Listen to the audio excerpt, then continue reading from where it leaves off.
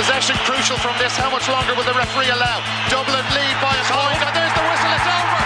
It's over. We earned it by winning the last 2 matches on the road, and that's not going to be taken away from us. But what I love in hurling, I love players that will never give in. He hits it. He hits it. It's over the bar. Oh, holy Moses. Hello, welcome to the RTE podcast. Hope you're all well. Mikey Stafford here. We're looking ahead to a weekend with an awful lot of football matches and just a few hurling matches. But we're going to start with the hurling. But our best foot forward, isn't that right, lads? I'm joined by Derek McGrath, Colin Keys, the Irish Independent, as always, Rory O'Neill. How is everybody doing? How are you? Good. If we were saying last week there's a couple of do or die matches this weekend, shall we say? I think certainly down in Munster, but we might start with the game in Leinster, Derek, because never get to bloody start with Leinster, and secondly, there's the Master and the Apprentice, etc here, which has everybody very interested. Let's be honest, I think from as soon as Henry Shefflin was appointed, I think everybody was looking to see when are Galway playing Kilkenny in the championship. So we're down to Pearse Stadium now on Sunday afternoon, and beyond the sideline intrigue, Derek, it is an interesting match because, let's be honest, Kilkenny have won by an aggregate of 39 points thus far, so we haven't really seen them put to the pin of their collar. And Galway were put to the pin of their collar once, but it turns out it was by a Wexford team who may be a bit of a non-entity in the championship this year, it pains me to say. So this is very interesting, and Galway have some injury concerns. So this looks like, a hard road for the old dog Brian Cody to me. Yeah. Look, you're kind of marrying, I suppose, the easy path that Kilkenny have had so far, picking up the 4 points, getting some game time into TJ the first game, getting the full game into TJ the last game, in terms of their preparation ahead of the big match, I suppose, in Salthill and Pearse Stadium the weekend. And against that, they're kind of saying the kind of, I suppose, the confidence from that Galway would have built up from the big pummeling of Westmeath, I suppose. But look, it's hard to call, it's hard to call. For me, the sextet of forwards that Kilkenny have they're not as good as as Limerick's or Waterford's, but they're up there in terms of they have a really good forward. I think they have a really strong forward line, and look, the intrigue about the sideline, I think that's probably perfect from a management point of view. If you're putting yourself in a management position, that all the pressure seems to be all the focus from a media point of view seems to be on the two boys, and you can prepare very diligently behind the scenes. So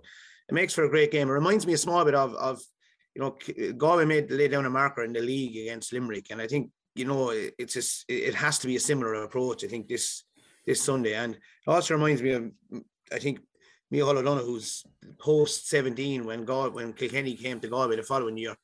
It was there was an element of let's see what we're about here, and Galway won that comprehensively. So it's, for me, motivation. I think Galway have the advantage, but I'm not sure in terms of the quality that Kilkenny have they the advantage. I think perhaps they have.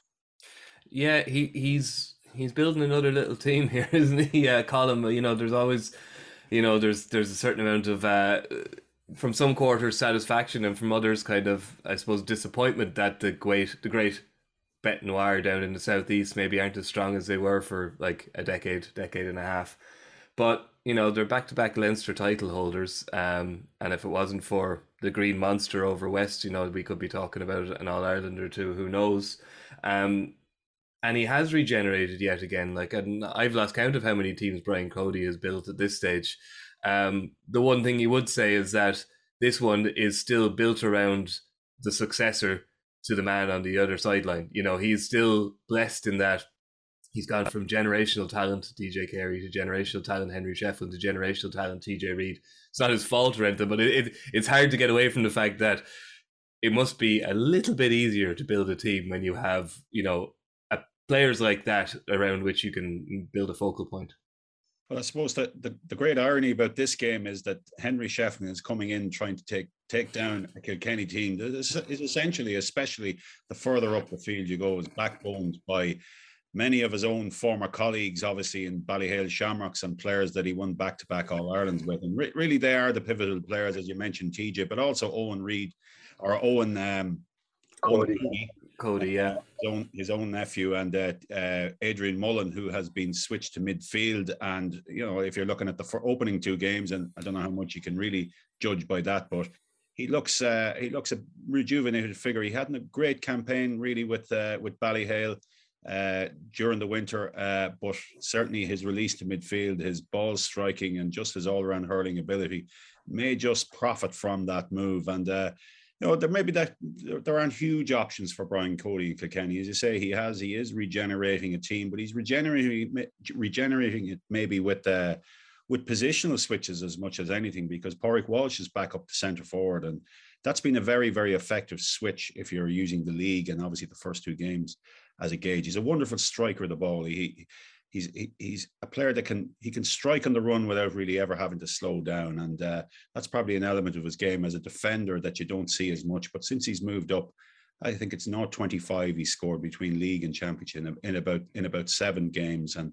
you know, just his ability to get in and get stuck in everywhere, and just all around wonderful hurler. And that's probably underlined by the fact that he's played across so many lines. He was full back for a couple of seasons. He's been obviously centre back for a while. He had a couple of games at midfield as well. He's been at centre forward before, I think in the Wexford game in 2017. So he's been around. And the other switch is Paddy Deegan into centre back as well. So really there's that adaptability of those players.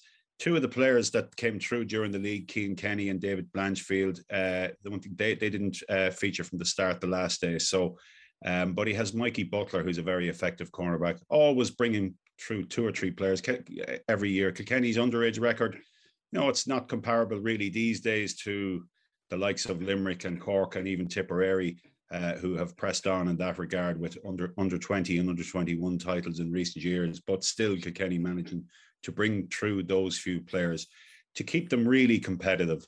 And as you said, 2 Leinster titles. The impression and the perception is certainly that Brian Cody era is petering out in some way, and yet he's won those 2 Leinster titles. They've won a league a few years back when it was a little bit more competitive maybe than what it is now around in 2018.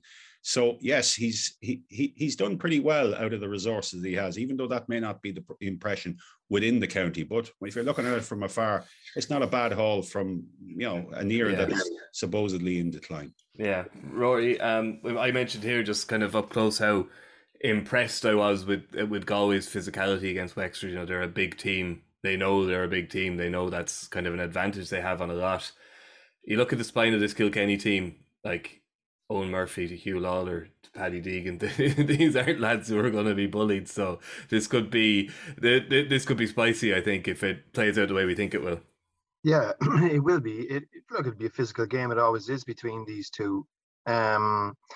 What just looking in terms of doing a little bit of prep ahead of Sunday, what kind of struck me was, which I kind of took a small bit of a step back on, was I know Kilkenny are current Leinster champions, but their record against Galway of late is not good. I mean, they've met 5 times in the championship over the last 3 or 4 years. And that's the only win that Kilkenny have, which is last year's Leinster final. So I think from that point of view, sorry, not last year's Leinster final. It was last year. Kilkenny beat Dublin in last year's Leinster final. Isn't that correct? 2020 Leinster final. Right. Yeah. 2020 Leinster final. Yeah.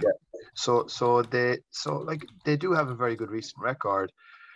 I think Colm touched on it there. The fact that Henry, effectively in his own household, or certainly his nephew, and the intimate knowledge that he might have of TJ, having, you know, hurled with him for so long, and then obviously being his manager for a couple of years, and the fact that the Ballyhale guys backbone a lot of what is good about Kilkenny, I think that insider knowledge is going to be valuable. I mean, you're like, who's better positioned to know what to do in terms of curbing the influence of these guys than Henry Shefflin? And I think it adds to the level of intrigue. And I know Derek made mention of the fact that A lot of the focus is on the two managers, but I think that's justified in this situation because, look, you're talking about two of the greatest characters, two of the greatest, like certainly one of the greatest players, and Brian Cody was obviously a fantastic player in his own right as well.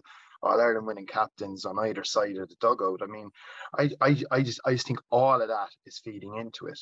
I just hope it's a good crowd. I hope there's a big crowd there. No, not too big, so we can get out of Salt Hill and reasonable hour this week, as opposed to what happened in Castlebar last week. But I just hope it's a big crowd. I hope the weather holds off. Forecast isn't great, and I'm really looking forward to it. I think it's going to be a superb contest. I think the chances are they might meet again in the Leinster final. They look like the two form teams in Leinster, and I think they'll both go for it, and we should see a really, really good contest. Yeah, Derek, it's, you've obviously been involved in huge matches where, kind of the build-up is kind of, it might be in danger of kind of sweeping your players up, and, there's the question of how much do you want them to be swept away and stuff, how much do you kind of want to keep them level, like obviously adrenaline's important and you want them to feel like it's special, etc. This is kind of different in that, like, there's no getting away from it. The players are almost like the afterthought in the build-up to this match. Like, it is all about the managers. It's kind of a funny one, isn't it? Because, it's the biggest game of the weekend because of two guys who aren't playing in a way. Yeah, but it's probably an ideal scenario for the. And again, if you look at, they talked about a subtle rebuild in each camp, I suppose. But still, if you go back to the spine of the Galway team, you're probably going to have Dahi Burke, Gerard McInerney, Pádraig Mannion right half back, Conor Cooney centre forward, Brian Concannon, and those Joseph Cooney in the forward line. So you're going to have, similarly, you have Hugh Lawler, Paddy Deegan, Pádraig Walsh, Walter Walsh. You have a huge wealth of experience that has ample knowledge in how to deal with, the build up to a game. So I think, yeah, it's probably an ideal scenario for players. For me, the interesting thing, I suppose, outside of that, and Rory is right. Even when Rory was talking there, I was kind of thinking, right, what will he do then? So does Dahi Burke tag TJ wherever he goes? Like if TJ goes to full forward, and I would traditionally find a left over right like Dahi Burke copes well with a left over right TJ Reid. So does Cody then, put him somewhere else? Does he put him in the corner on Jack Grealish? Does he, traditionally he would kind of, put TJ at a point where he kind of thinks he might do the most damage. Now, does Dahi go to corner back and therefore you have nobody in front of the goal? So all the what if scenarios, I suppose, even Owen Cody has played at 11 at times, he's played at 12, he's played at 15 at times. A guy who's really impressed me so far this year has been Darren Morrissey. I think he's been outstanding for Galway. Lucky enough to see him playing against our own club last year in the challenge match. Outstanding hurler, like really, really good player. And Galway's setup has been interesting also in terms of, with the breeze as a factor in Salt Hill. When they came to Wexford Park, they set up kind of with a +1 with Joseph Cooney, with Colin Mannion in the middle of the field. And, they were tactically very well set up, as most teams are defensively now anyway. But for me, they're the interesting kind of things that will ensue, I suppose, on Sunday. And like Rory, the crowd is an important factor, a huge Galway crowd, I suppose, on the back of kind of, the expectancy for this particular game and the build up to this game, you'd expect a big crowd. Yeah. We have to move on to the big game in Munster now in a second, lads. So I'll just get a quick prediction from you, Colin. Well, I was very impressed with Galway's reaction to the draw. Now, you might not say, well, they went out and they beat Westmeath as they did, but they're conscious, obviously, of how they lost in 2019, and they drove on, aware that score difference could make all the difference at the end of this. Having said all that, I just give Kilkenny a little edge here through that Ballyhale trio, Mullen, Owen Cody, and TJ Reid. I just think that they might just have a little edge here. I would think Galway's progression will continue as the season, as they find their team that bit more. Conor Whelan is obviously a big question mark over him as to how fit he's going to be for this game. So that's certainly a factor too. But for me, it's just Kilkenny marginally. Rory? Yeah, I think I go along with that. I think it would be a big statement as well to go over to Salt Hill and win. And I think Kilkenny are fed up of listening to all this Munster hurling stuff, and I think they'll have a bit of a bee in their bonnet, and they might take that out on Galway on Sunday. I think just with the injuries that Galway have, Kilkenny look slightly more settled. I think they've been building nicely. The games have fallen well for them. and I think they are probably the in pole position now in Leinster, and I think we'll probably see that on Sunday, Kilkenny to win. Derek? Yeah, I let go that, yep. All right. Yep. Okay, well that's a full house then, because as a lot of you know my stance here, I'm a whipped cur of a Wexford man. I never bet against Kilkenny.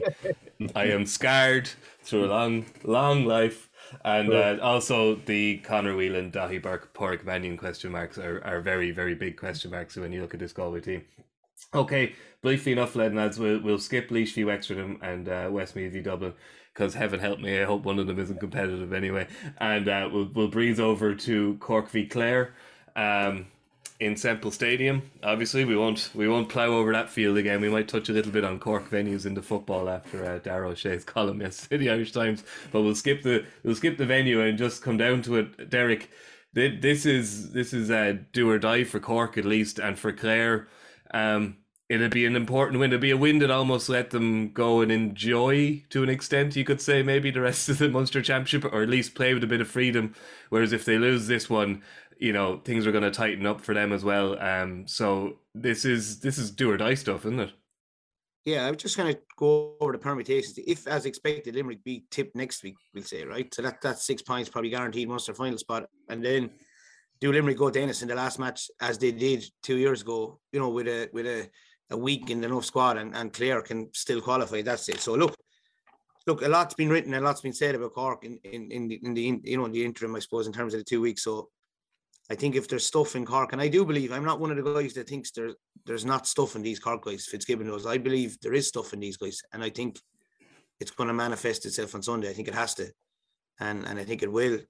Strategically, I've been all over the place. You know, I'm writing a bit for the Examiner tomorrow, saying I'm not sure, have you the time to stick or twist? You know, as regards, I think there'll be subtle tweaks. I think you're putting yourself in a management position. You have 2 weeks.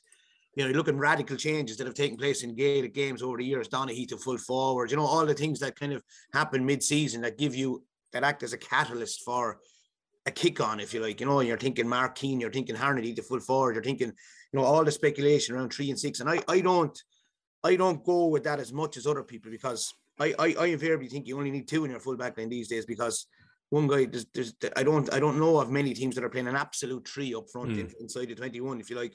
And similarly with the whole Mark Coleman debate, you know, before the game we were saying sure Millerick will pick Keane Lynch and Mark is good at sweeping up, similar to Ty Burke, similar to Declan Hannon, etc. So do you go with a kind of a more enforcer in that role and leave Mark Hurrell from the wing or a midfield, you know? And I think that there might be subtle tweaks, but I don't think Kieran can make, you know, 7, 8 changes, if you like. You know, I think the time span for me as an ex-manager is not there to do that. So that'll be the interesting thing for me. You know, all the speculation as regards Tim O'Mahony, etc. That's the really interesting thing for me. But motivationally, I think if you hear and you see what's been said, or even if some bit of the rumour mill permeates its way to the Cork group over the last 2 weeks, I think there's stuff in the Cork boys, and I think they're going to react, and I could be way off with that, but I think they will. As a hurler on the ditch these days, Derek, I do wonder, do you smile kind of with the endless debate about where Mark Coleman should play? Because obviously you were Austin Gleeson's manager for a few years, and you had to listen to everybody giving you their 2 cents worth on where someone should play, and it's, you know. Yeah, and if you want to give me a list of earnings now, people are purporting to kind of propose defensive systems for every team now, and so don't even get me going. Yeah. the populist language, or the unpopular language, is now the populist language, but that's okay with me too. Coleman, listen, I'll give you an example. When we set up against Coleman, 17, we set up in the Munster Championship. We actually switched Brick from 10 to 12 to Mark Joyce, Christopher Joyce, and we put a kind of Stephen Bennett on Mark Coleman, and we said, you know, Stephen, we had the legs to stay with Mark Coleman. Mark Coleman played very well that day, and when it came to the semi-final that year, we actually went with a guile of Brick lying right up on top of Coleman, almost kind of trying to stop him. So, look, the difficulty for me, I remember reading Jack O'Connor's book when he talked about Declan O'Sullivan having to take him out of the kind of the forefront of people's attention when you know there was so much speculation about him. And I'm wondering, you know, in terms of man management, there's so much talk about Mark Coleman and his non-ability to play the role. In actual fact, I think if you left him on the edge of the D and left him be the outball there for the keeper, the outball for everyone, and had someone actually had the wall. For me, the big issue with Cork is the wall of cover is not big enough. It's not vicious enough for Mark Coleman to do his job, if that makes sense, you know. And I know we all highlighted the issue with the goal, the Kyle Hayes goal, where he got sucked. But if you get sucked like that, you need your midfielders back on. You need your wing forwards back covering, tracking, so that they bump into somebody. So for me, I expect Cork to have a bigger wall, a greater ferocity in terms of what Robbie O'Flynn and what the boys can do in the half forward line in front of them. And so Mark Coleman, to answer your question, you know, Mark Coleman is a really good hurler wherever he plays, and I'm hoping he has a good game on a personal level for himself, because you know he's a good chap and he's a great hurler. So we're best. Do you put him at wing back on the wing forward that's least likely to do you damage and leave him hurl from there? That's what they did in the semi-final last year. They actually marked TJ Reid with Millerick last year. They marked at centre back and they left Coleman at right half back, marking John Donnelly. He left John Donnelly go down the field and he hurled an ocean of ball from right half back, which is what Diarmaid Burns does for Limerick. Yeah. It's an interesting one, Colm, because Clare were very impressive the last day. Question marks are obviously about the strength of the opposition, but as was pointed out here on Monday, they did it without Tony Kelly having to lift 14 men on his shoulders by any account. You know, they brought through new players like Mounsey, Peter Duggan is back, Shane O'Donnell is fit and strong and buffed up and playing wing forward. Like it's there's a whole new look to it. And you talk about a wall, and Derek talks about a wall and being strong and vicious enough. There's very few questions about the Clare defence side. They look to be in very good shape, but this will be a proper test. Yeah, obviously, Derek has spoken about permutations with regard to the Cork team and movement of players, and we've referenced it with Kilkenny as well about how Brian Cody has tweaked, and Brian Lohan has done it too with John Conlon's repositioning, and that started last year, but it really was effective last weekend against Tipperary. He was dominant, and for a guy that was such an effective target man up front for Clare for years, to make that transition back to centre back was really impressive from him.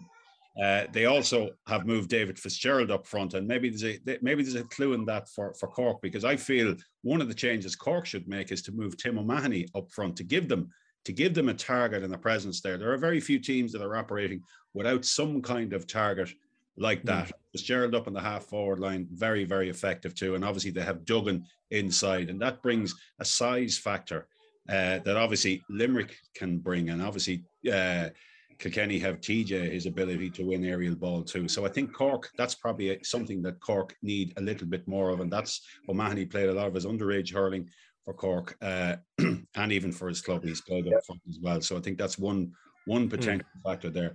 Clare very, very impressive last weekend. They really broke from the front, and having two players like Duggan and Shane O'Donnell, who weren't there obviously last year, and Duggan hasn't been there for a few years now because of his travels. Having two dynamic players like that, you saw Shane O'Donnell's catch. You just see his movement out at half forward there, a new release for him, and he looks so lively. And as you said, Tony Kelly didn't fire like we expect him to, but that's the rate of expectation too. And also you have players like Cathal Malone, who has been one of the best midfielders over the last couple of years in the game too. So quietly, Clare have put themselves in a very, very strong position. They know their best team. That's a real strength for them, that they've known their best team for some time. It's becoming a really settled team, even with Rory Hayes at cornerback there. Again, like Malone for the last 2 or 3 years, he's been one of the best in his position. So quietly, they have come so strong there. They've come so strong there, again, with knowledge of the team. And they're like Kilkenny, they're only adding a player here or there every year. Yeah. And they're able to knit it in that way. And they're in a really good place now. Yeah, and they've obviously got a bit of strength from the bench, the likes of Shane Golden and Jack Brown. I'll come to you in a second, Rory. I just want to get Derek's prediction because I know he has to shoot off. So, Derek, how do you see this one going? Yeah, I think Cork will rebound. I expected them, and I was going to say I hope, but I don't. But I not that I don't hope it either. But I expect Cork to bounce back. I'm hoping, and as I said, I think there's good stuff in some of them younger lads on the Cork squad, Fitzgibbon, Kingston, those, and I expect it to come out on Sunday. Right. Well, Derek, thanks very much for joining us, and we'll catch you again. Good luck. Thanks a lot. No worries. Rory, yourself, how do you see this one going? Look, I think from Cork's perspective, I think the one positive that they can probably take from last Sunday and Clare's performance is that they know what's coming. I don't really see any changes to the Clare starting team. So they got a really good look at exactly how Clare are going to set up their position. You've obviously got Peter Duggan back in, Shane O'Donnell back in.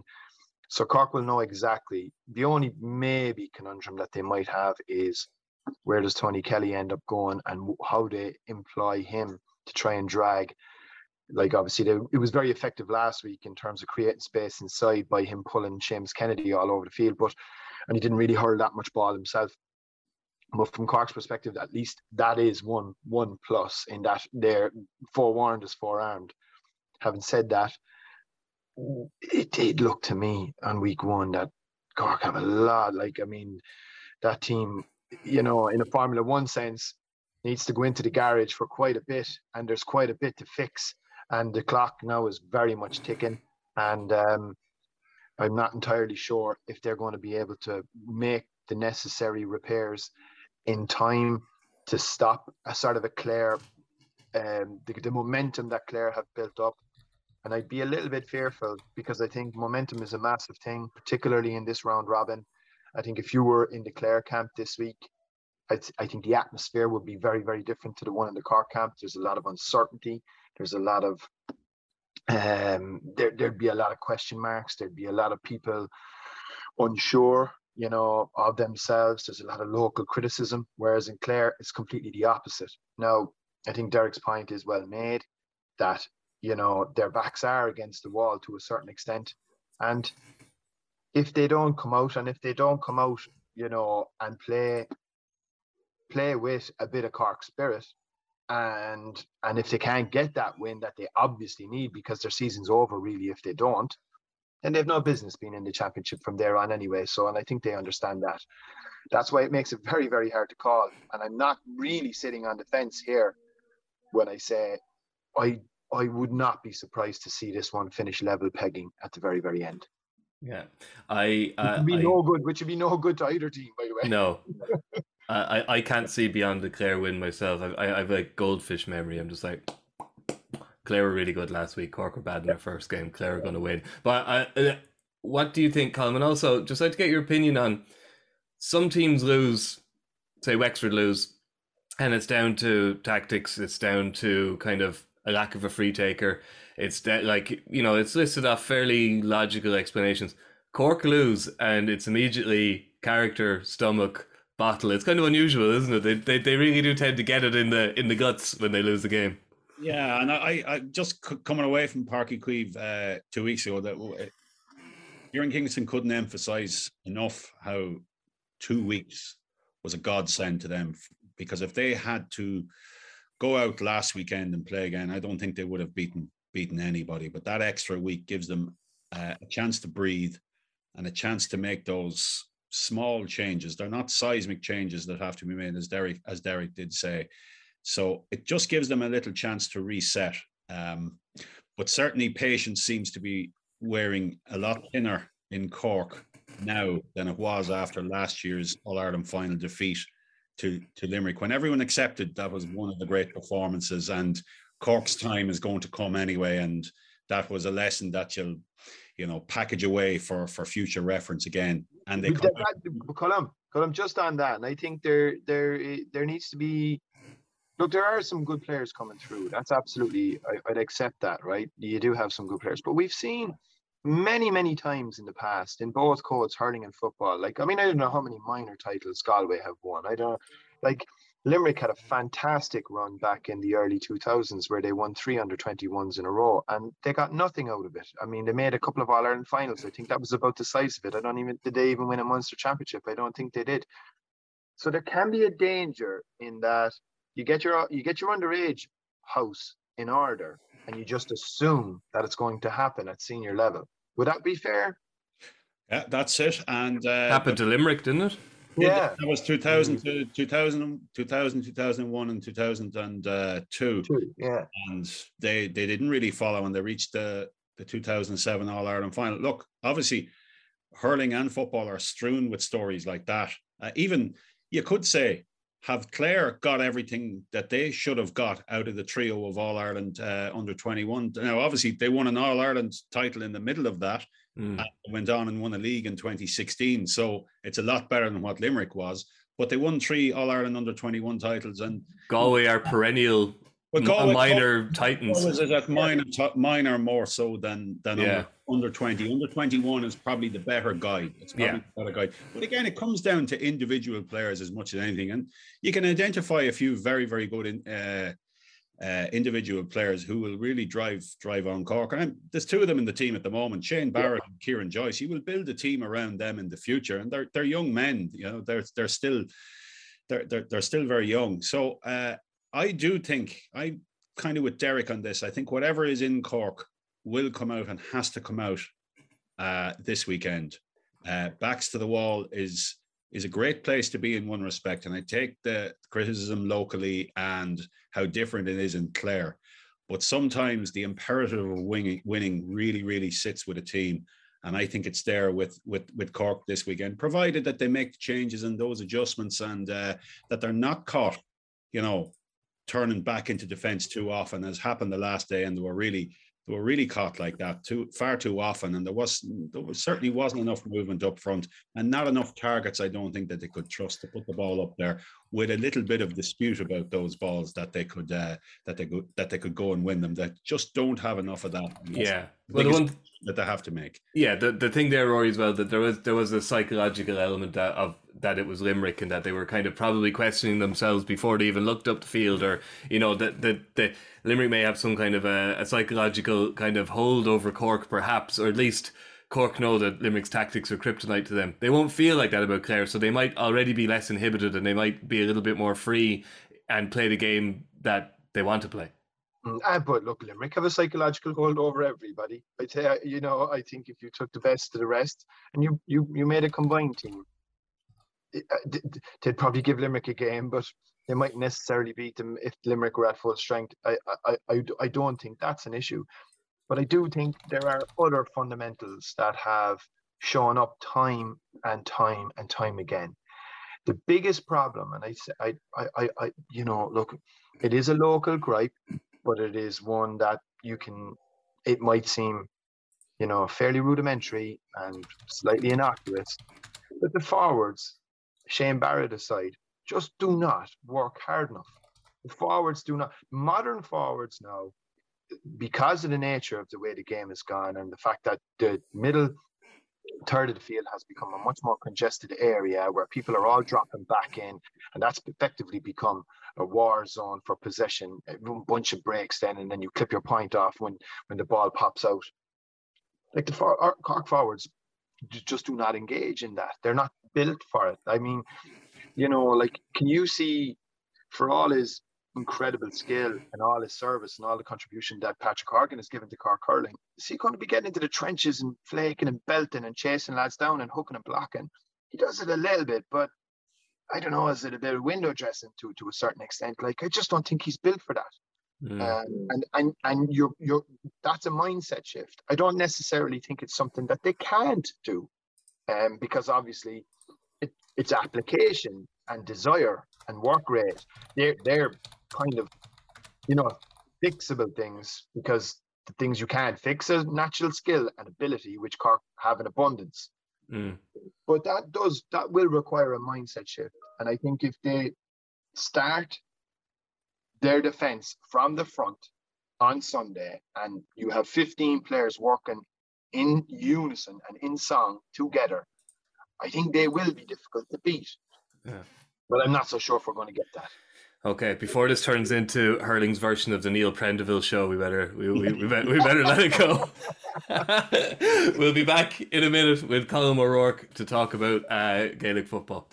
He hits it, it's over the bar! Oh, holy Moses!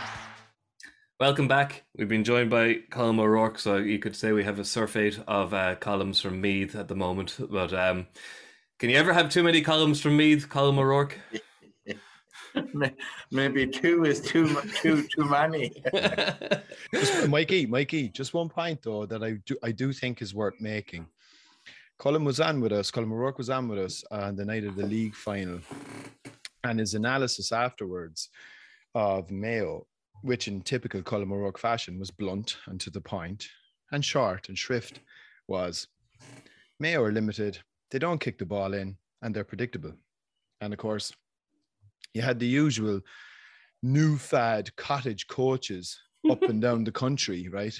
In the village of Twitter idiots, as Don Logue correctly pointed out, jumping on his case about, he doesn't understand the modern game.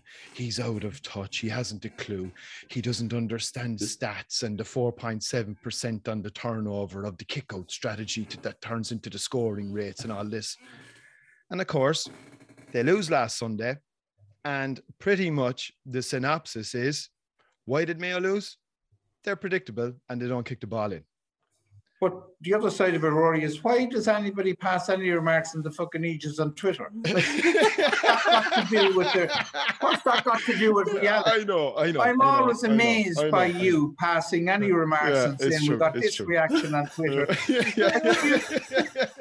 Do you know any of your friends who are real GEA people who go on Twitter to make comments about the GEA? I don't. Yeah. So you think Elon Musk is Elon Musk wasting his money then, Colin, is he? He's thrown his 45 billion away. My mother used to say, a fool and his money are easily parted. He's plenty of it to be parted from. You'll be all right. From Elon Musk, we'll go to another independent thinker in Dara O'Shea. I don't think we can avoid it. It was quite the column yesterday in the Irish Times. He was kind of just he just dwelt on the decision to allow the Cork footballers host Kerry and Páirc Uí Rinn. And he didn't hold back. I'll just read a couple of paragraphs from it. In the last few years, Cork footballers have been a disgrace in the way they performed, in the way they've stood up for the great history of Cork football. They haven't played for their jersey. One win against Kerry in 10 years of football is a terrible return. There's no two ways about it. They could have taken any number of stands over the years. They could have fought for better coaching or better strength and conditioning or any of that background stuff. They could have drawn a line in the sand over the tactics they were being sent out to play with, or the way it seems to have been accepted that they don't belong in Division 1 anymore. Basically, Colin me saying they picked an odd fight and they should have been just as happy to get G'd up to go down to Killarney or play the game in Thurles or whatever, and they don't even like playing in Páirc Uí Rinn. So there's no equating this to Newbridge or nowhere. It was just, he thinks, a waste of breath. I know you came out and supported the Cork footballers. I can't imagine you've changed your stance since that they've won. I'm surprised that Kerry gets so exercised over something as minor as this. The same they seemed to get exercised over Tyrone last year and got a bit distracted. I don't think there's any chance that they're going to lose the game, but I'm surprised that they passed any remarks. I thought Kerry would have just said, listen, fix the game wherever you like, to the Cork County Board. We'll turn up and play there and we'll beat you. It's no big deal. I think it's much ado about nothing. Yeah. I think, Colin, I think Dara O'Shea is right about the footballers. They haven't been very good. Nobody can defend that. I think, Colin, that's what Kerry did effectively say, that when it came down to it, they said, look, if you have to fix it in Park. They didn't want, and I would think it came from the team management pretty strongly, we don't want any distractions here if we have to go to Páirc Uí Rinn. But what amuses me in all of this is that the issue was never the home and away, the venue issue.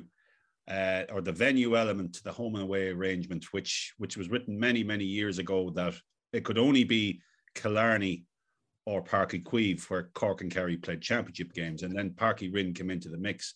But when the Munster Council made their statement initially flagging the change at the end of March, there was never any mention about venues at that point or the home and away arrangement. It was about capacity, that this Páirc Uí Rinn wasn't going to accommodate the crowd that they expected there. And it was only after that, to my mind, that the venue issue was unearthed. And consequently, it was what bailed Munster out in all of this, because we would still be in a protracted issue around this if it wasn't for Kerry reaching to that venue element and saying, look, it's okay, we'll set this aside for you. That was never the initial issue. It was always about capacity, and the capacity is going to be pretty much around 11,000, maybe up to 12,000 for this game anyway. So it's back to where it started, and I don't think anyone really has come out of it well. apart from Kerry, who have said, to my mind, Kerry have said, look, let it on here. Yeah, Rory, I'd say 11,000 would probably be ample enough. Fine. I don't think there's going to be too many people banging on the door, is there? Yeah, it's 6 o'clock on a Saturday. You're looking at most of the football fraternity that would follow both teams, largely farming communities. 6 o'clock on a Saturday, it's absolutely fine. I think to Dara's point, in terms of the footballers' performances, you wouldn't necessarily disagree. The one thing I would say there is, unlike a lot of other counties, I used to always laugh when I'd hear, certain northern analysts slag Cork off because of the way they might lay down to Kerry. But a lot of these teams might meet Kerry once every 20 years. I would like to see how, a Derry or a Meath, for instance, would get on against Kerry over the last 10 years. Would they have any more than one victory out of 10? Like Cork are in the unusual situation where they have to play them every year. And unfortunately, look, you're playing the standard bearers by and large for the game, and they're flying at the peak of their powers now again. So look, I suppose they were looking for something a crutch to kind of jump onto. The venue was something that they probably felt might maybe reduce the gap. Darius Colliam might knock another couple of points off the margin, but it probably won't change the result. So look, as Colm said, much ado about nothing. Yeah. We'll move on to where the real action is this weekend, lads, which is the Leinster Football Championship. The jewel in the GAA's crown, which is actually serving up quite a few interesting matches this weekend. The problem with it, Colm, I've been looking back a little bit, is that these kind of seeded preliminary rounds and quarterfinals, they're rarely a happy hunting ground for the teams who come through from the preliminary round.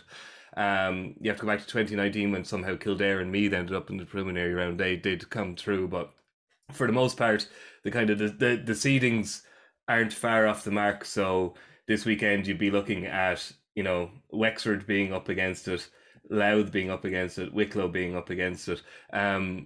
But that probably doesn't tell the full story, I think, because there's definitely, I would say not everybody in Meath is sitting pretty thinking it's a done deal against Wicklow, and I would certainly say that there's some unease in Kildare at the fact that they're playing Louth, who were, they're one of the highest scoring teams in the country. They're managed by Mickey Hart, and they look better. They're a Mickey Hart team. They look better than the sum of their parts, and the sum of their parts isn't bad on its own.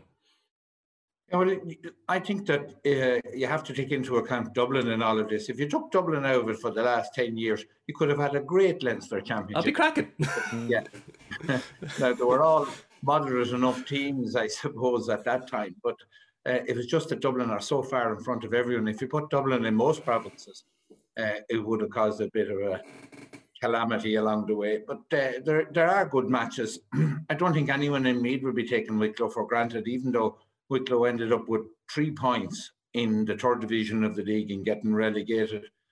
Meath ended up with 6 in Division 2 and finished off a bit better.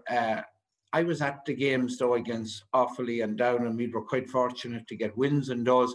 Big win over Cork, win over Clare, and then finished off with a loss to Derry. I was at that match in Navan as well, and it was a sort of a dead rubber, nobody passing through a match, which Mark said it resembled the challenge match. So still expect Meath to win. I think Kildare are possibly a bit unfortunate to have been relegated. They played quite well in a few games in Division 1. They could have easily stayed up. They put on particularly good performance against Monaghan, ran up, was it 24 points, was it, in that game? Really played well. And I suppose the most interesting of all would be the Dubs, because the Dubs malaise nearly started in this game last year. If you go back to it, they were poor in that match. They ran up, I think it was something like 14 points. They played poorly, and we all said, they're just going through the motions. And the same thing sort of went on then. They had a poor second half in almost all their games. Wexford, Meath, Kildare, and then, of course, they got bitten by Mayo in the second half. So maybe we will see a different Dublin. I would presume that we will. I would say that they will try to start off with a bit of va-va-voom this Sunday, or this Saturday evening. Yeah, Colin. Well, let's start with that one in Wexford Park then, just by chance. It's I think Johnny Doyle said yesterday that anybody thinking Dublin aren't going to be a factor are codding themselves. And as impressive as Wexford were, they were impressive. They beat Offaly. I wouldn't quite call it the tallest dwarf contest, but in relation to Dublin, perhaps it was always an enviable prize to have the dub 6 days later. Wexford kind of caught Dublin by surprise last year, as I mentioned here on Monday, by tackling them, by being physical, by not standing off and admiring how nice the Dubs were. So you'd imagine the Dubs would be prepared for this weekend, and as I think yourselves in the Irish Independent were reporting, Conor Callahan should be back. Whether he starts or not is another thing, but that's huge as well, as much for confidence as for his scoring contributions. Yeah, he's been back. He was out with the squad. They went on a warm weather training week to Portugal, and are they allowed again? Are they? They are, yeah, and they even applied for it and got clearance and all of that. So yeah, there are obviously teams can still go obviously between league and championship if the time allows.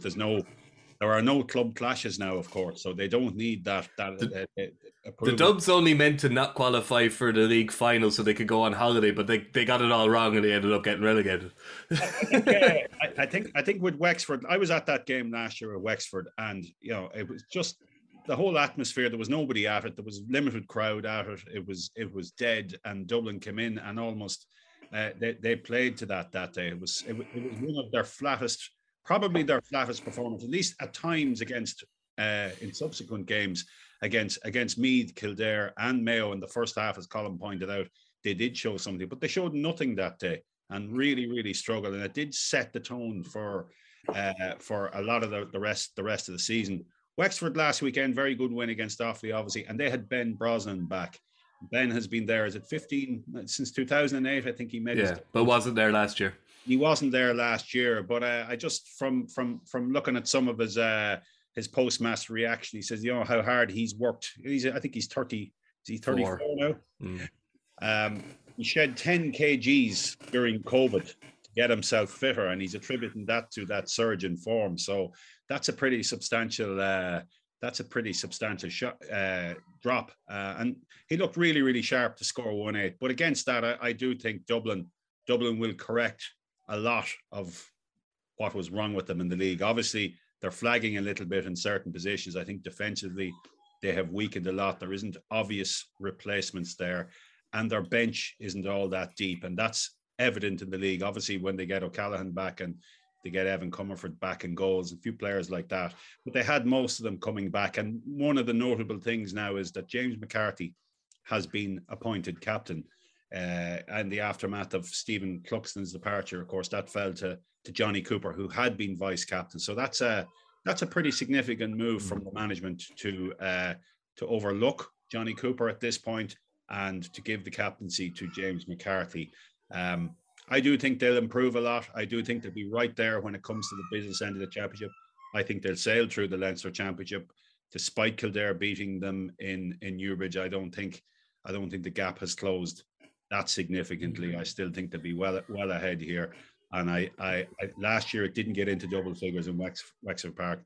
This year I think it will, as a statement as much as anything else. Yeah, I think it's interesting though, Mikey, that Colm did mention that the warm weather thing. I remember when Eddie Brennan first came in with us on the Sunday game, and he made mention of the fact that Kilkenny never do this. Never. They never go abroad. Like it's the crucible of Nolan Park and nowhere else. That's Brian Cody's mantra. And look, it's worked very well for them. So who's to say otherwise? But I remember Eddie saying that as their team was coming to the end, he always felt that maybe a week certainly for some of the older players mightn't have been the worst thing, just get a bit of sun in their backs and, just clear up a few injuries, gel the panel a little bit together again. And I just think it's interesting that Dublin chose to do that, especially given the age profile of some of their more senior players and their leaders, the Dean Rocks, Johnny Cooper's, James McCarthy himself, obviously Brian Fenton, an awful lot of football played now at this stage of his career, Kieran Kilkenny likewise.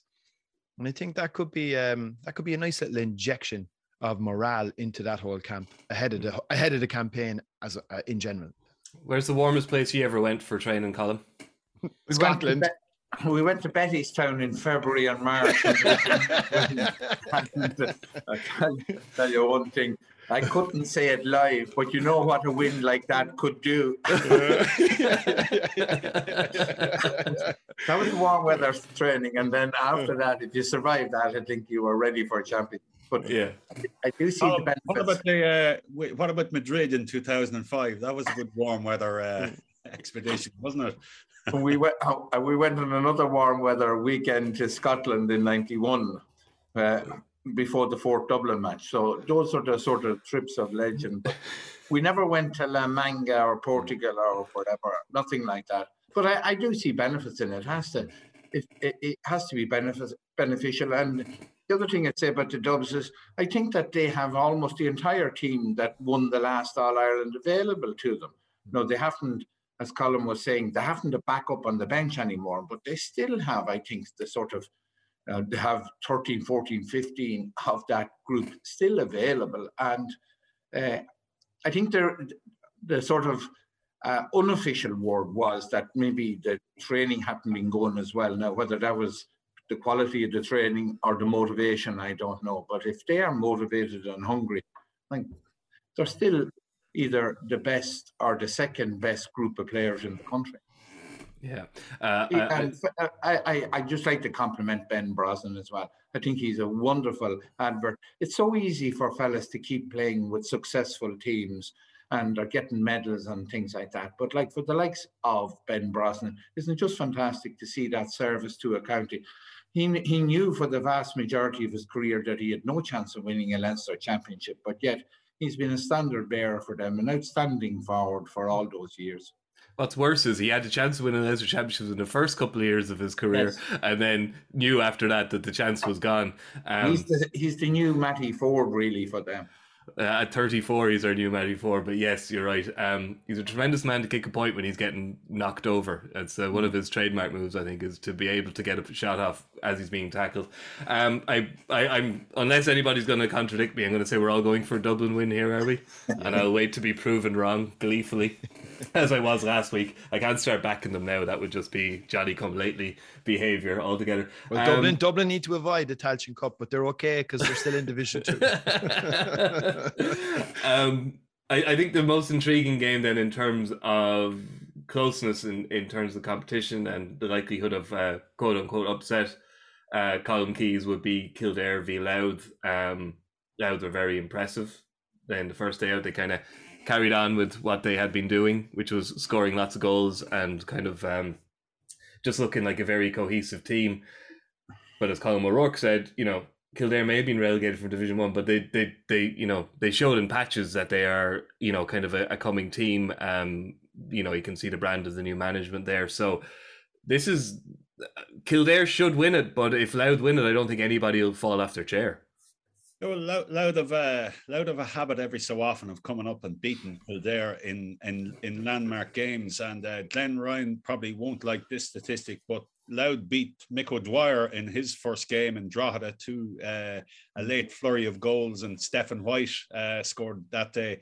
And in 1995, for Dermot Earley, when he was in charge, his first game, Louth also beat Kildare in Newbridge, and that was the first live televised Sunday game, from what I recall, on one Sunday evening in St. Conleth's Park. And then in 2010, early enough in Kieran McGeeney's reign, Louth came into Navan and beat Kildare very, very well that day. So they have a habit of, from time to time, of picking off Kildare, and they're going pretty well. Obviously, since the Limerick game in the league down in UL, that was moved, and they were behind in that. And Sam Mulroy knocked over a load of late frees, and they went and won that, and they've won every game since. So they've won a championship game, a league final, and they won their last five. They're unbeaten in their last 7 games, and they're improving all the time. And Mickey Hart has obviously made a real difference, and he's getting a lot out of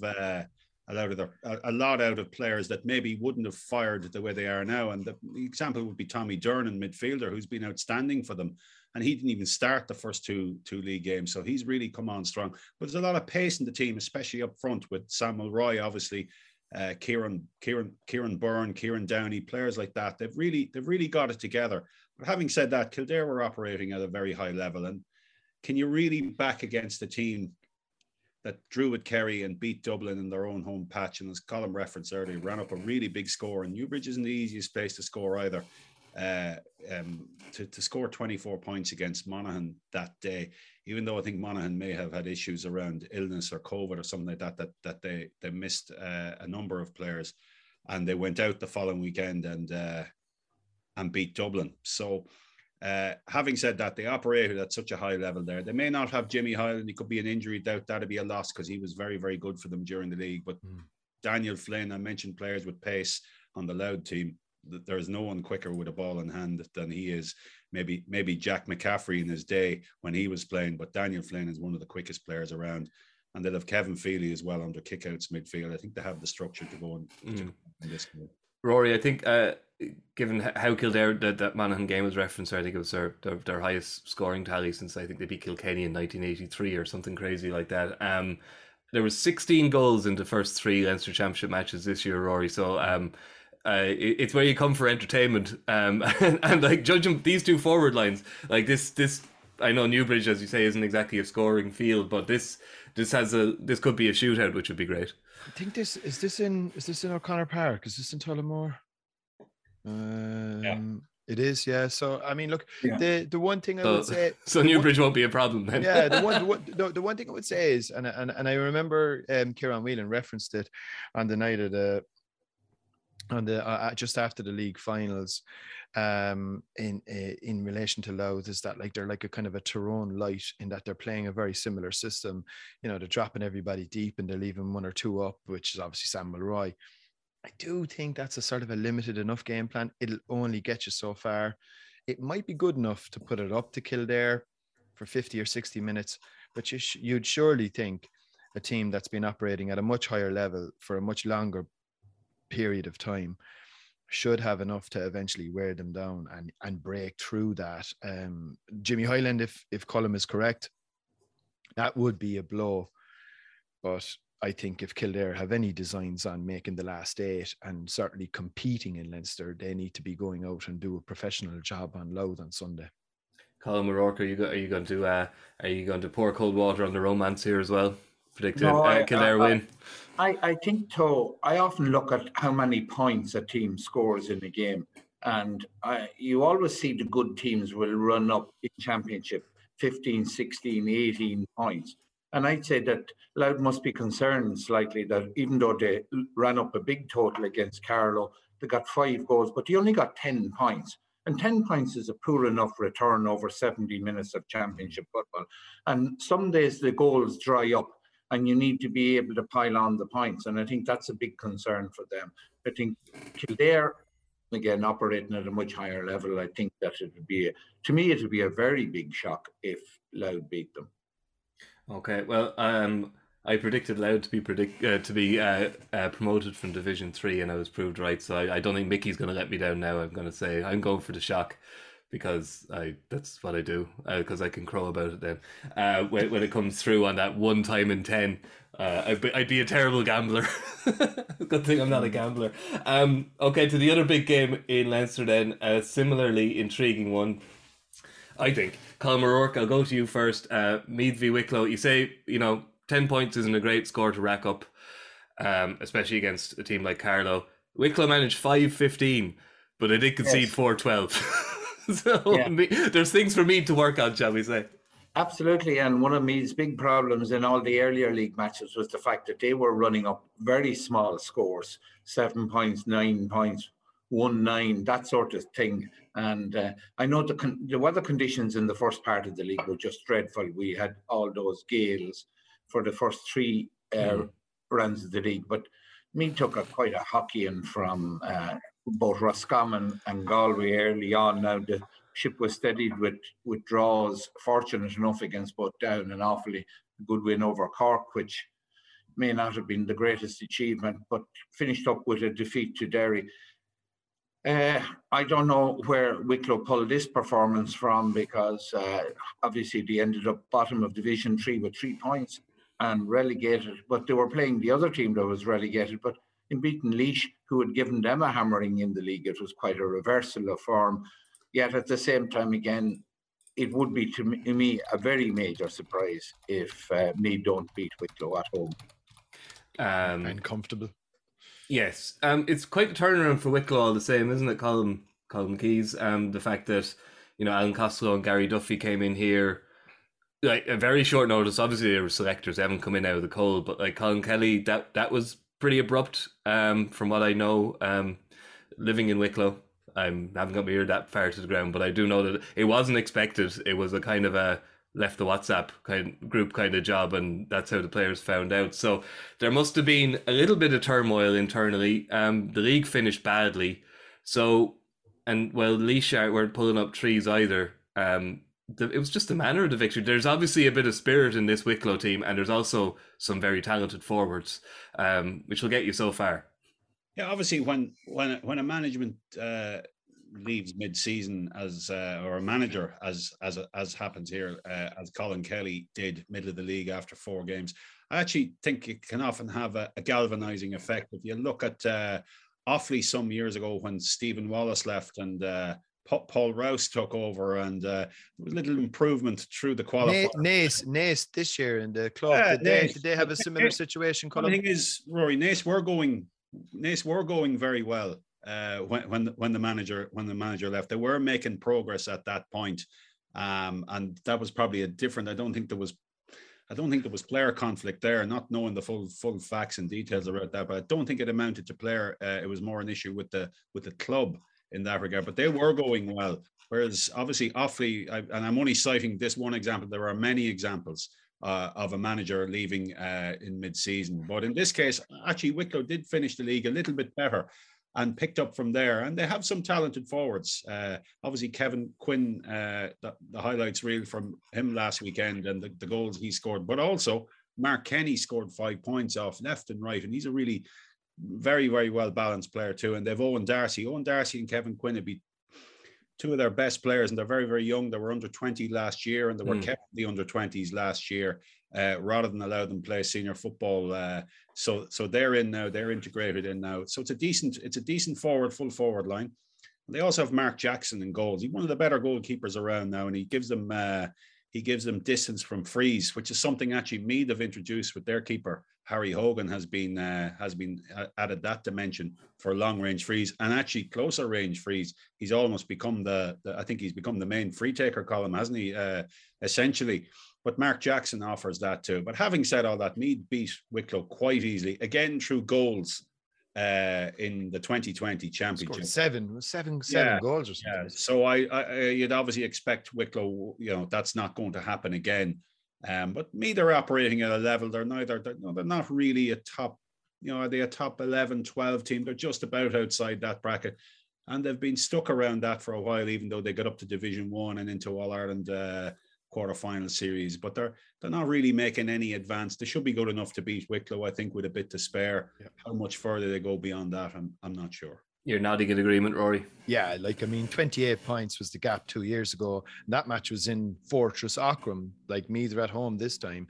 The gap will be a bit closer. They look a little bit more spirited. They've got I think it's that Nicky Devereaux that used to play with Dublin, wing half back for them as well. So they've added a few extra strings to their bow.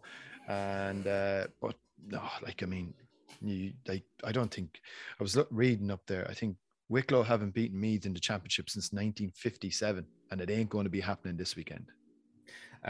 Just a word then. I don't want to ignore games, but at the same time, we have a lot of football. We're not going to get to a detailed discussion on everyone. So just to round off, Leinster in a word: Westmeath or Longford? Colin O'Rourke. Westmeath. Colin Keys. Yeah, Westmeath to reverse. Longford beat them in the league by 4 points, but I think Westmeath they'd be more geared towards championship. So I think I would say Westmeath too. And Rory? Yeah, I think so. I was just again looking ahead. I think it's their first meeting. Leinster can be funny. These two teams, given the proximity and everything, they haven't met in the championship for 14 years. Which is very unusual. A first championship meeting between them. And they've met 3 times, I think, between league games and O'Byrne Cup games in the last 12 months. But I think Westmeath will just have too much. But that'll be tight. I wouldn't be surprised to see extra time in that one. Okay. We'll move north to Ulster to maybe the most intriguing match, perhaps of the weekend outside of Leinster. Obviously, Colin O'Rourke is Derry v Tyrone. Tyrone have had their leg stretched. They've opened up against Fermanagh, particularly in the second half. They kind of flex their muscles, show what they can do. Derry, a lot of hype about them. Beginning of the league, partly due to how the fixtures fell for them, and kind of obviously they missed out on promotion then against Galway and Roscommon. Would you give them a chance of putting it up to Tyrone here? Because like traditionally in the championship in the last, I don't know, 20 years, they've kind of flattered to deceive, particularly against Tyrone. They're great rivals.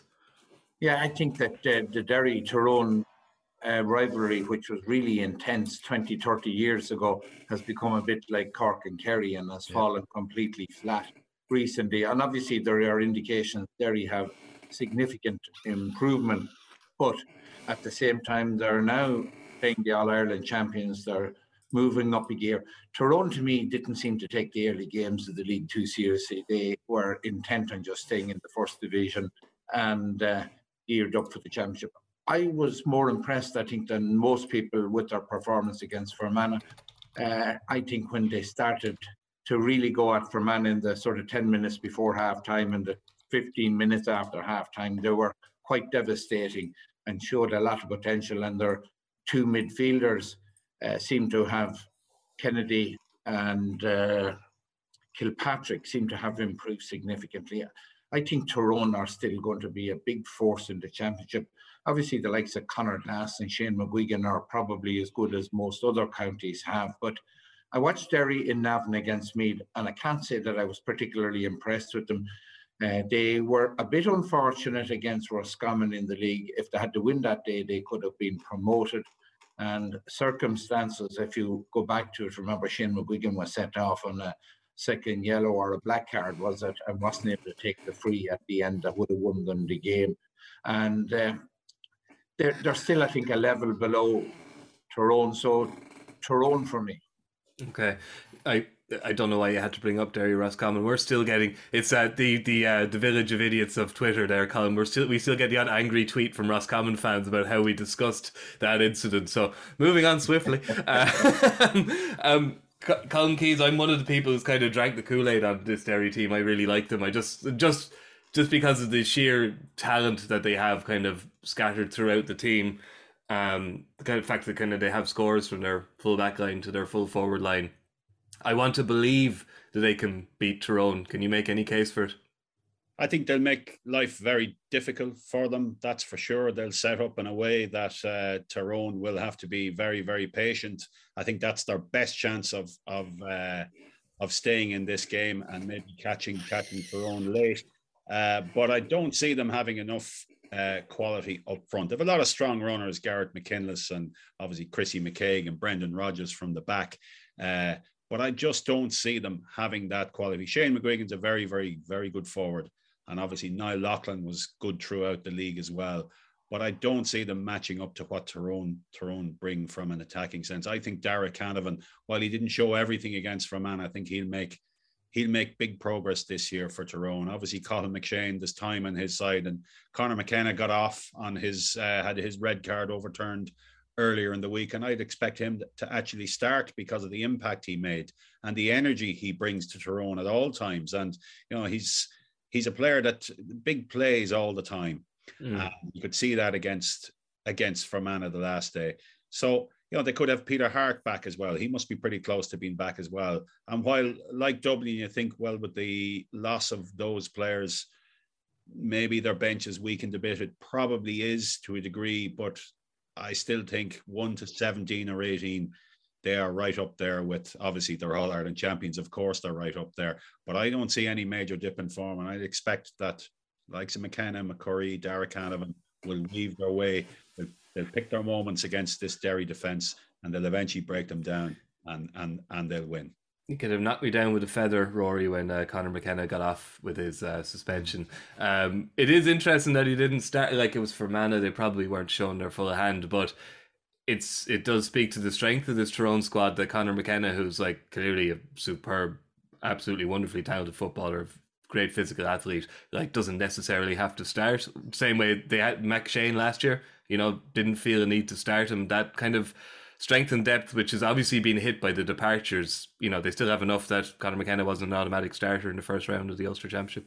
Yeah, I think the build up to a certain extent had a lot of the preview chat has been loosely based around maybe one player that shouldn't be playing in Conor McKenna, and then another player who maybe should be playing and is not in Kieran McFall. And I think he's a massive loss for Derry. I mean, look, I thought he was one of their best players right throughout the league campaign, and for him to decide to go to America, I'd say, I can imagine, I would love to have been a fly on the wall when he had that conversation with Rory Gallagher, but I'd go along with the two lads. They just don't. That might be another leave the WhatsApp group situation. It's on your way to the airport.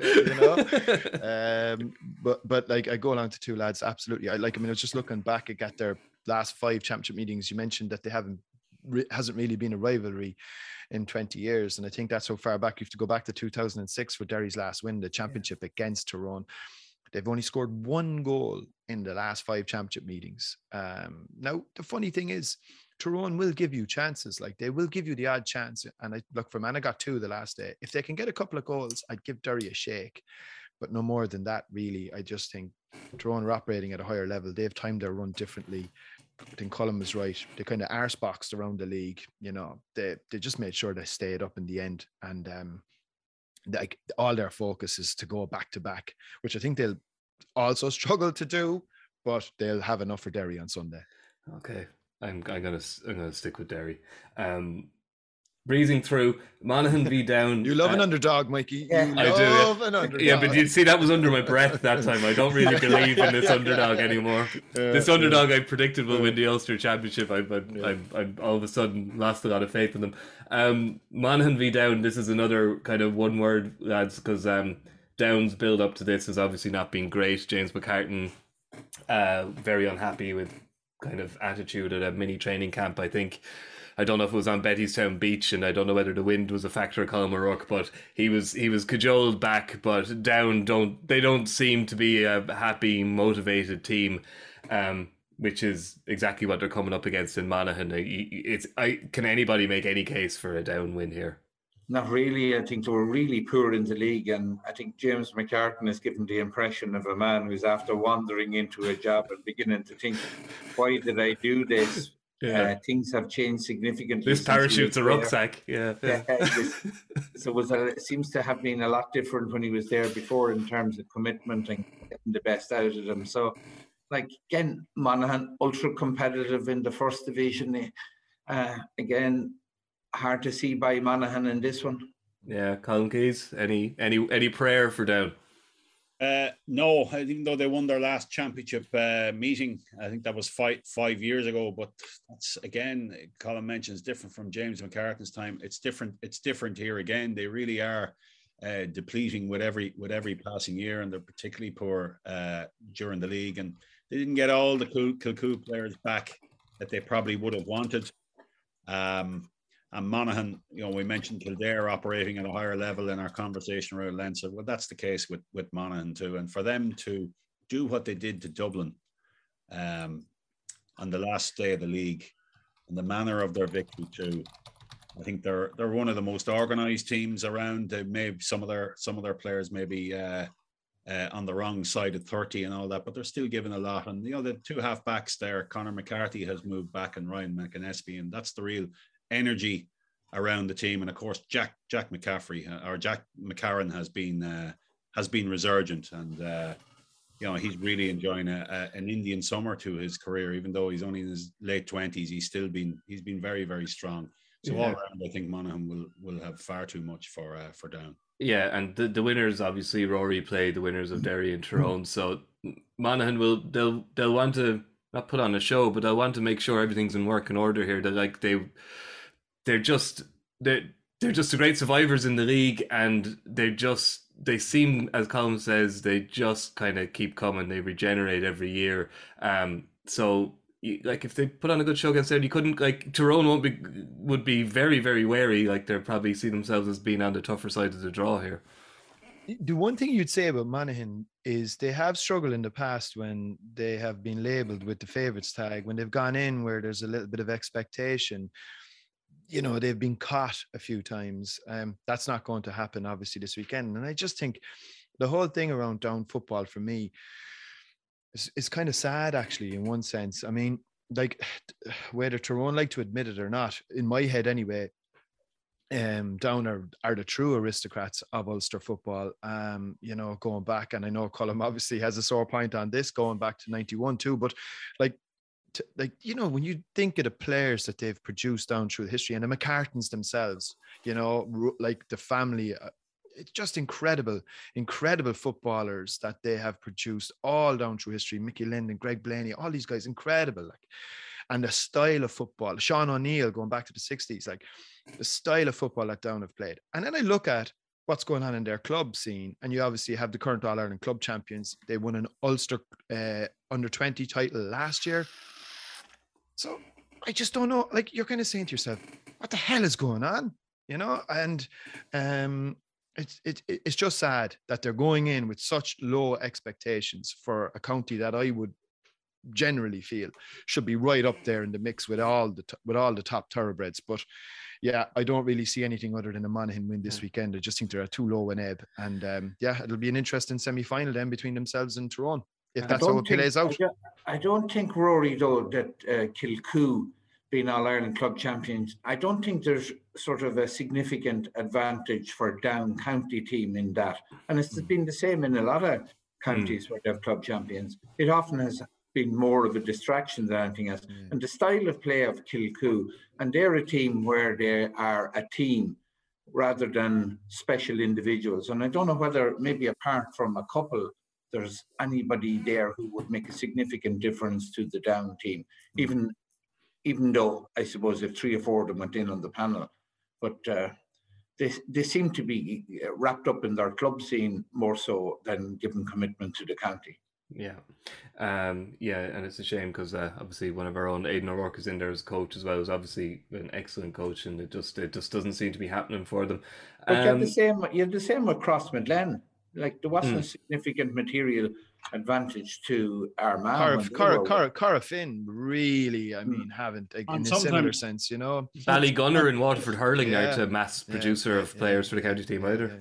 Yeah, but in football, you mentioned Cara Finn, Crossmaglen, and Kilcoo. Sometimes there is a bit of conflict between the strong club team in a county like that and the county team, and that probably has happened in those counties in the past too. Yeah. Looking west, we got one game there, Sligo v Roscommon.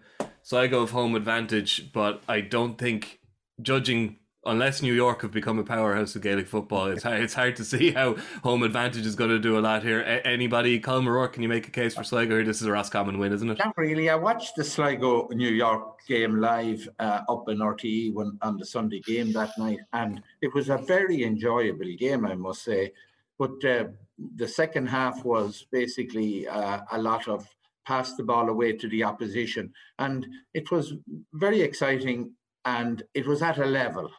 And that level would be substantially below Roscommon. I suppose you have to take into account Roscommon won the second division. They scored 120 against Galway. Galway, who have now come along and beaten Mayo in the championship. So it's a very competitive Connacht championship between Galway, Mayo and Roscommon. And the rest are a little bit behind, or maybe a good bit behind. Yeah, I'm going to take it everybody else agrees we have a Roscommon win here, yes? Yeah, I think, though, Colm does make a good point in relation to Sligo, and I don't know whether it was maybe forgotten to a certain extent in the aftermath of that win over in New York. Like, the Sligo players went into that game with a very, very difficult mindset. There was a lot going on, as we know. Those players had to travel to New York with, a terrible tragedy going on in the background. And for them to go out and play the way that they did, I'm not so sure if they were actually given enough credit for that in a lot of ways, because playing football was probably the last thing that they wanted to do at that point. Yeah. When they've gone on to win the under-20s beat. Which is a huge thing as well for Sligo football. Fantastic. It really has them. But I think Roscommon's forward line is one of the best in the game. I think the players that they've put together between the two Smiths Kieran Murtagh, Connor Cox, and you know, they're really, really strong. They've Keane McKeown there as well. They're very good midfield as well, Colm. Very good midfield. Ultan Harney and Eddie Nolan have played all the games in the league. They've forged a great partnership, and they're hard to break down to with the two dailies there. The dailies, yeah. You know, they have a. They have a very, very strong. I think their forwards are really good, and I think they'll really put it up to. I think it'll be Galway obviously coming through against Leitrim in a Connacht final. I think Roscommon will be here, and I certainly, just because Galway beat Mayo, there's no certainty that they'll push on. Absolutely not. That's not how the Connacht Championship works, and it's one of the great things about it. Finally, then to Munster. The big one. Rory, we'll go to your home province. We'll go to you first. Yeah. Look, we've talked about Cork and Kerry. They're one side of the draw. So there is a very big carrot here for the four teams playing here. Clare v Limerick, Waterford v Tipperary. Win 2 games and you stay in the Sam Maguire for the teams from Division 4 and Division 3. We're not here denigrating the Tailteann Cup. We keep mentioning it. It could be an absolutely wonderful thing. There's plenty of counties now. Laois should be a great example of a team who could really use a great run in the Tailteann Cup. But like the chance of making a Munster final here, you're probably going into the big green and gold thresher, but at the same time, like, it's a Munster final. And you'd say that, Rory, Clare and Limerick game in particular is very intriguing. Clare are a known quantity and Limerick are very much a common force. Yeah, I think Limerick have put a huge amount of work in, and I think they have. I mean, look, they're going to avoid the Tailteann Cup anyway because they got promoted out of Division 3. But I think the one team to watch on that side of the draw from me will be Tipperary. I think they have rallied somewhat. They had obviously a desperate start to the league campaign. They had a huge turnover of players. Obviously, Michael Quinlivan is in America at the minute, and they're kind of left with Conor Sweeney to start to lead the line alone up front. It's a tricky enough game for them going down to Waterford, but they will win that, which will put them into a semi-final against either Clare or Limerick. And that's a much more difficult game to call. Now, look, Clare obviously have a bit more form, but I would see that really very much as a 50-50 Clare-Limerick. Very fit, like, now everyone will go for Clare on the basis of Colm Collins and that track record, but trust me, given the rivalry down there in a football and a hurling and a GAA and a sport context, that will be tight. I wouldn't necessarily go for Clare. Obviously, I'll go for the team with the longer odds. Colm O'Rourke. Yeah. You're the dog king. Yeah. Limerick, Limerick did impress during the league, and perhaps surprisingly, maybe they weren't one of the teams being talked about in Division 3. But as Roy says, Colm Collins he's so well established. He's a man who's able to, like, almost we were talking about the Brian Cody style of quietly regenerate a team, 1 or 2 players a year, not working off the biggest player base. It's very impressive what he's doing. So certainly won't want to lose to their nearest and dearest neighbours who have the whip hand on them in hurling at the moment in a big way as well. Yeah, I'd say if you were having a manager of the last 10 years, Colm Collins would probably have to come into consideration for what he has done with Clare. And again, stable enough type of league show, 6 points, ended up they weren't really in much danger of relegation from early on. And Limerick then promoted, so they're both playing in the second division next year. And there's going to be a big hurling clash there in Ennis for Clare and Limerick coming up in a couple of weeks as well. So there's a lot of local rivalry at stake. Again, Limerick in the league final against Louth, they seem to be in a very strong position with about 10 minutes gone the second half, and then they lost possession close to the Louth goal, banged down the field, and the ball was in the net, and it changed the whole course of the game. So Limerick are improving, and I think that because of the improvement that Limerick have shown during the league, that they're in a much stronger position going into this match. So I'll be going with you, Rory, as well. I'm not just going to go with the favourites for the weekend. I'll go with Limerick. Oh, look, you're all joining me now on the long odds bandwagon. What about you, Colin Keys? Would you agree? I think Clare. Would be strong enough here. Now, as long as they had the last couple of league games, certainly the last game they were missing Killian Brennan and Manus Doherty. Killian Brennan would be one of their better defenders. He's been very good. He's Gary Brennan's brother. He'd be very good for them. And Manus Doherty, one of those players you mentioned that Colm Collins brings in, and he was very effective in the early stages of the league for them too. But they have some very good forwards. Obviously, David Tubridy stands out, but Owen Cleary, Cian O'Dea, and they've moved Jamie Malone back to halfback, and he's a really pacey player. He carries the ball very well, and when he was playing up front, he was good for 2 or 3 points a game, and I presume he'd still make that kind of contribute those type of runs from a deeper position. All round, I think Clare have a lot of experience of playing at a higher level in the league, and I just think that will count. I mean, they're forewarned and forearmed here, because that was a very decent Division 3 campaign by Limerick, and right up to the goal in the Division 3 league final, they were in that. But I think Clare will be very wary, and they will plan accordingly and win. Okay, and I think we're finally all giving a nod to Tip against Waterford. That would be a major shock. So unless speak now or forever hold your peace, we'll go with a Tip win. Thanks for that, gents. I think I think we've covered everything. I said we'd only give a nod to a few games, but I think we could publish a treatise on down football, and we were only going to mention it. So I think we've done our job here this morning. Thank you, well done everybody. Just to mention, obviously we've got 2 games on RTE: Derry v Tyrone in the Ulster Football Championship, and Galway v Kilkenny in the Leinster Hurling Championship. And Mikey, if you want to watch Cork v Clare, yeah, you can get it on GA Go. But Mikey, I want just one final point, right? There are 13 Sam Maguire, Liam McCarthy Cup matches. Now that doesn't include Nicky Rackert, Joe McDonough, and all of those other games as well. There's 13 games on this weekend. So you look at that from a scheduling point of view, and you look at that from a program maker's point of view. So when everyone starts whinging and moaning, you get your defense in before the attack. Like Willie John McBride said, I'm getting my retaliation in first. And everybody starts whinging and moaning on Sunday night. Why we only got 90 seconds, or we only got a minute, or we only got this. Well, look, and you put 13 matches on at the same weekend, and you have to squash all that into 110 minutes. Then you do the maths. And there's 4 matches next weekend, and not one of them is likely to be competitive. There you go. I was actually surprised some of those games, some of those Munster and Leinster games weren't actually on the first weekend, or that the scheduling wasn't different. I think, or they could put them on next weekend, Colin, when there's very little on. Yeah, well, look, obviously things, but there was room to maybe stretch out this part of it. There's been why those games last weekend in Leinster weren't on the first weekend, and also why weren't the Munster games maybe last weekend, given that they're backing up to semi-finals. Could you have played Clare? Could you have played Clare versus Limerick on Friday night, tomorrow night? Look, anyway. Well, Friday night has long been an issue, Rory. Yeah, it is. But let's address it. The GPA aren't happy with Friday night games. You have to get that kicked. We nearly got through.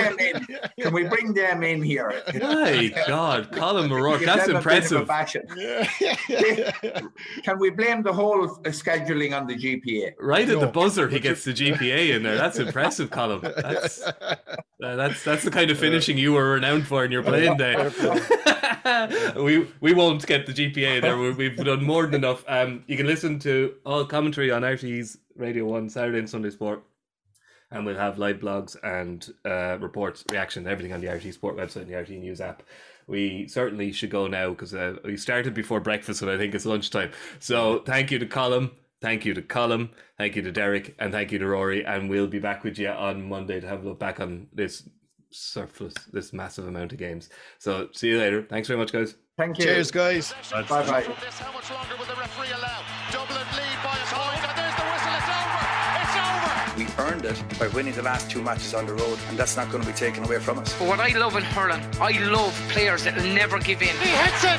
It's over the bar. Oh, holy Moses.